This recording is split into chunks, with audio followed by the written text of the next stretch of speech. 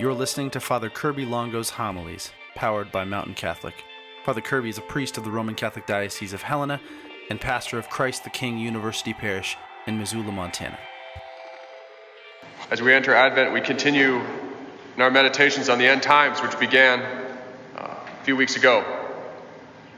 And not last week for Feast of Christ the King, but the week before, I preached on a few end times themes, you could say. They were, for those of you who weren't perhaps there because I preached them at the 5:15 and 10, that first, we don't comprehend the magnitude of sin and what it does to our soul. Second, that we don't pay attention to what it is Jesus judges us for. What sort of things are we going to be judged for? And then the third thing, that we mistake what heaven is and what hell is. That we have a misconception of those two things. I'm not going to preach on those things again because I already did. So today I want to move on to a few different themes concerning the end times. First, I want to talk about fear of the Lord, which is something we don't like talking about very much today, and it's to our detriment that we don't. Next, something that kind of flows out from fear of the Lord, which is struggles with presumption and struggles with scrupulosity, which are kind of the two things that are the result of that slow growth in fear of the Lord. And then finally, what will the end times look like? What will the final judgment actually be like? Our gospel passage today is often cited in those who talk about the rapture. And there's plenty of movies and books written on the rapture. Is that something that's viable? Is that a viable theory? Short answer, no. The rapture's not. But there's a lot of different theories on what the end times is going to look like. Is it going to be brutal, or is it going to be joyful? Is it going to be a time of peace, or is it going to be a time of chaos and war and great suffering? We'll see. There's a lot of clues in the scriptures. When's it going to be? We don't know. That's the shorter answer on that one. So first, in talking about the final judgment, we have to face our fear. Our fear of death, our fear of God. Not only must we face it, we actually have to grow in it, because the fear of the Lord is the beginning of wisdom. It's a virtue, and it's a gift of the Holy Spirit. But not fear in the way we think of it. How could fear be at the root of something good when the Lord says, more than anything else in the scriptures, be not afraid? He says that more than anything else. And John tells us perfect love casts out fear. So what are we talking about when we talk about fear of the Lord?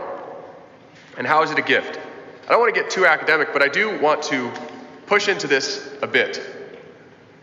When we first enter into our spiritual life, we are going to be afraid of God. That just is the way it is. It's not that those first sort of feelings of fear, they're not good in the sense that they're not a virtue, but they are just going to be there. They're the result of repentance and of this realization of sin. So when we recognize our sin, we recognize that it ought to be punished and that God is the arbiter of punishment. And so we're going to be afraid of God. That's a scary thing. Should we be afraid of God? No, we should not. God is perfectly good. Therefore, it's unreasonable to be afraid of him. But we are. We are because on some level, we all still love the world more than we love God, at least in certain areas. And we all still love certain sins more than we love the good, which is the only reason why we commit them. We wouldn't commit them if we didn't.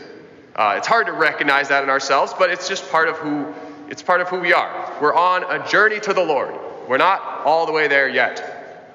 And so we in those things, we realize that God, if he loves us, wants us to stop those things. And if he wants us to stop them, he's going to do something about it. And that thing is going to lead to pain and suffering. That's just the way that it is.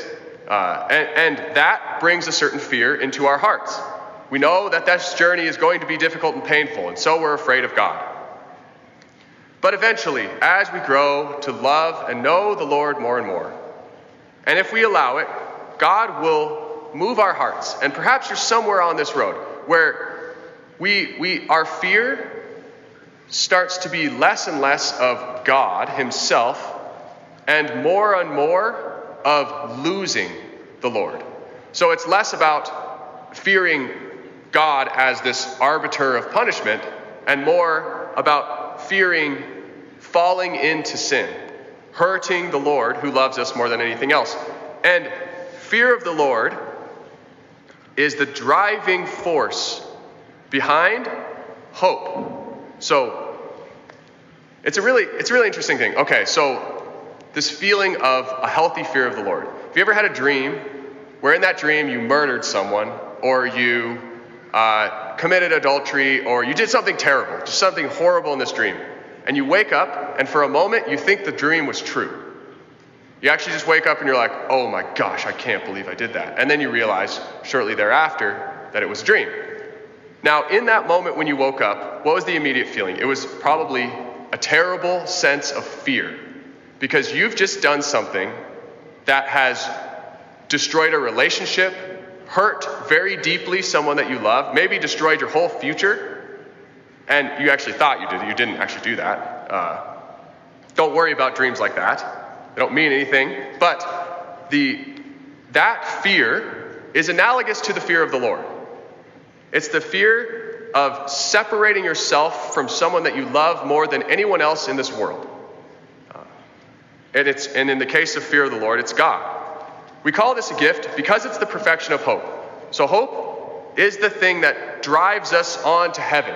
It's the thing that actually gives us this idea that heaven is possible. That's the theological virtue of hope. The object of our hope is heaven, but we know that heaven is impossible. How would we ever have any hope of getting to heaven? We can't get there ourselves. It's impossible for us. God has to basically bring us there. And yet we know that we're called to be there because the Lord tells us he wants us to go there. And so we have hope. And fear of the Lord is the energy that perfects that hope. So listen to Paul. Paul and the gospel are very similar today. Paul's trying to sort of do what the Lord does in the gospel, which is wake us up to this hope and get us to sort of order our life accordingly. He says, throw off the works of darkness. Put on the armor of light. Let us conduct ourselves properly as in day, not in orgies or drunkenness and promiscuity and lust, not in rivalry or jealousy. So he's saying, live your life as though it's day, not as though it's darkness. We're done with the age of darkness. So wake up, stop acting like slaves, and start acting like sons and daughters. So when we do this, when our lives begin to kind of take shape, that's when two new struggles arise. And they're good struggles, but we're all going to fall into one or the other. One is presumption and the other is scrupulosity. And I'd say in the church today, we're in this weird place. So every age kind of has its struggle. And in today's church, we struggle more probably with presumption than we do with scrupulosity. Because I'd say back before the Second Vatican Council, we struggled more with scrupulosity than with presumption. And so the pendulum just naturally swings.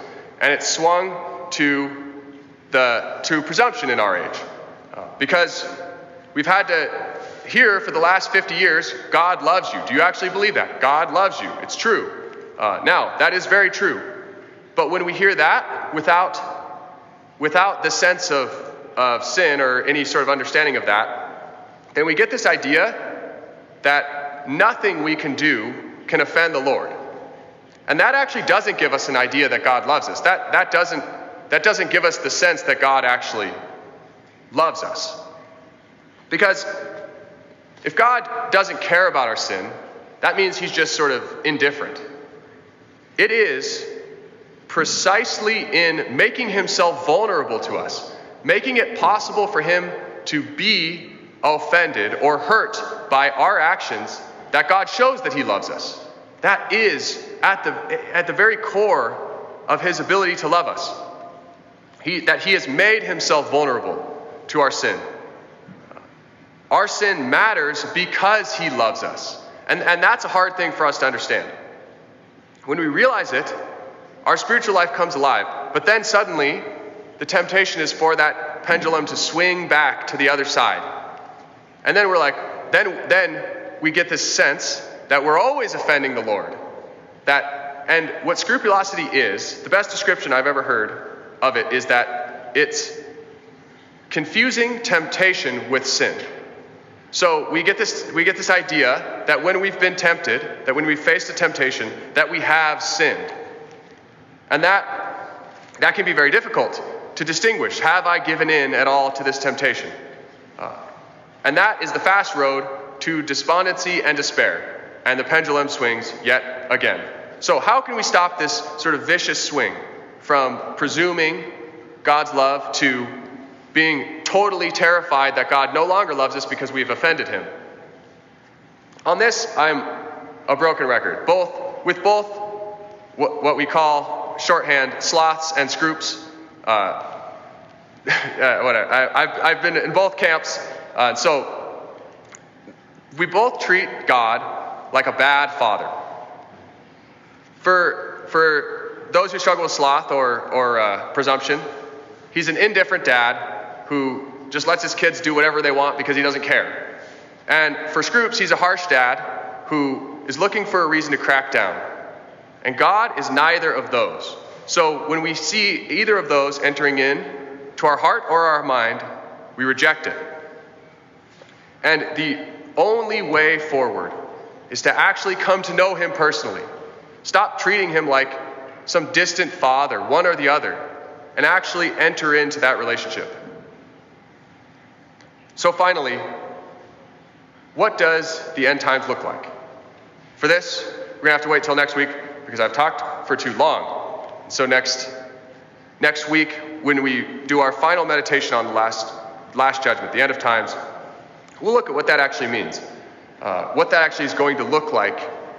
What's that time going to look like for us individually and for us as a whole? But for now, we wonder and we meditate as we enter into this season on a fruitful fear, a fear of losing the ones that we love, a fear of separating ourselves from our Heavenly Father.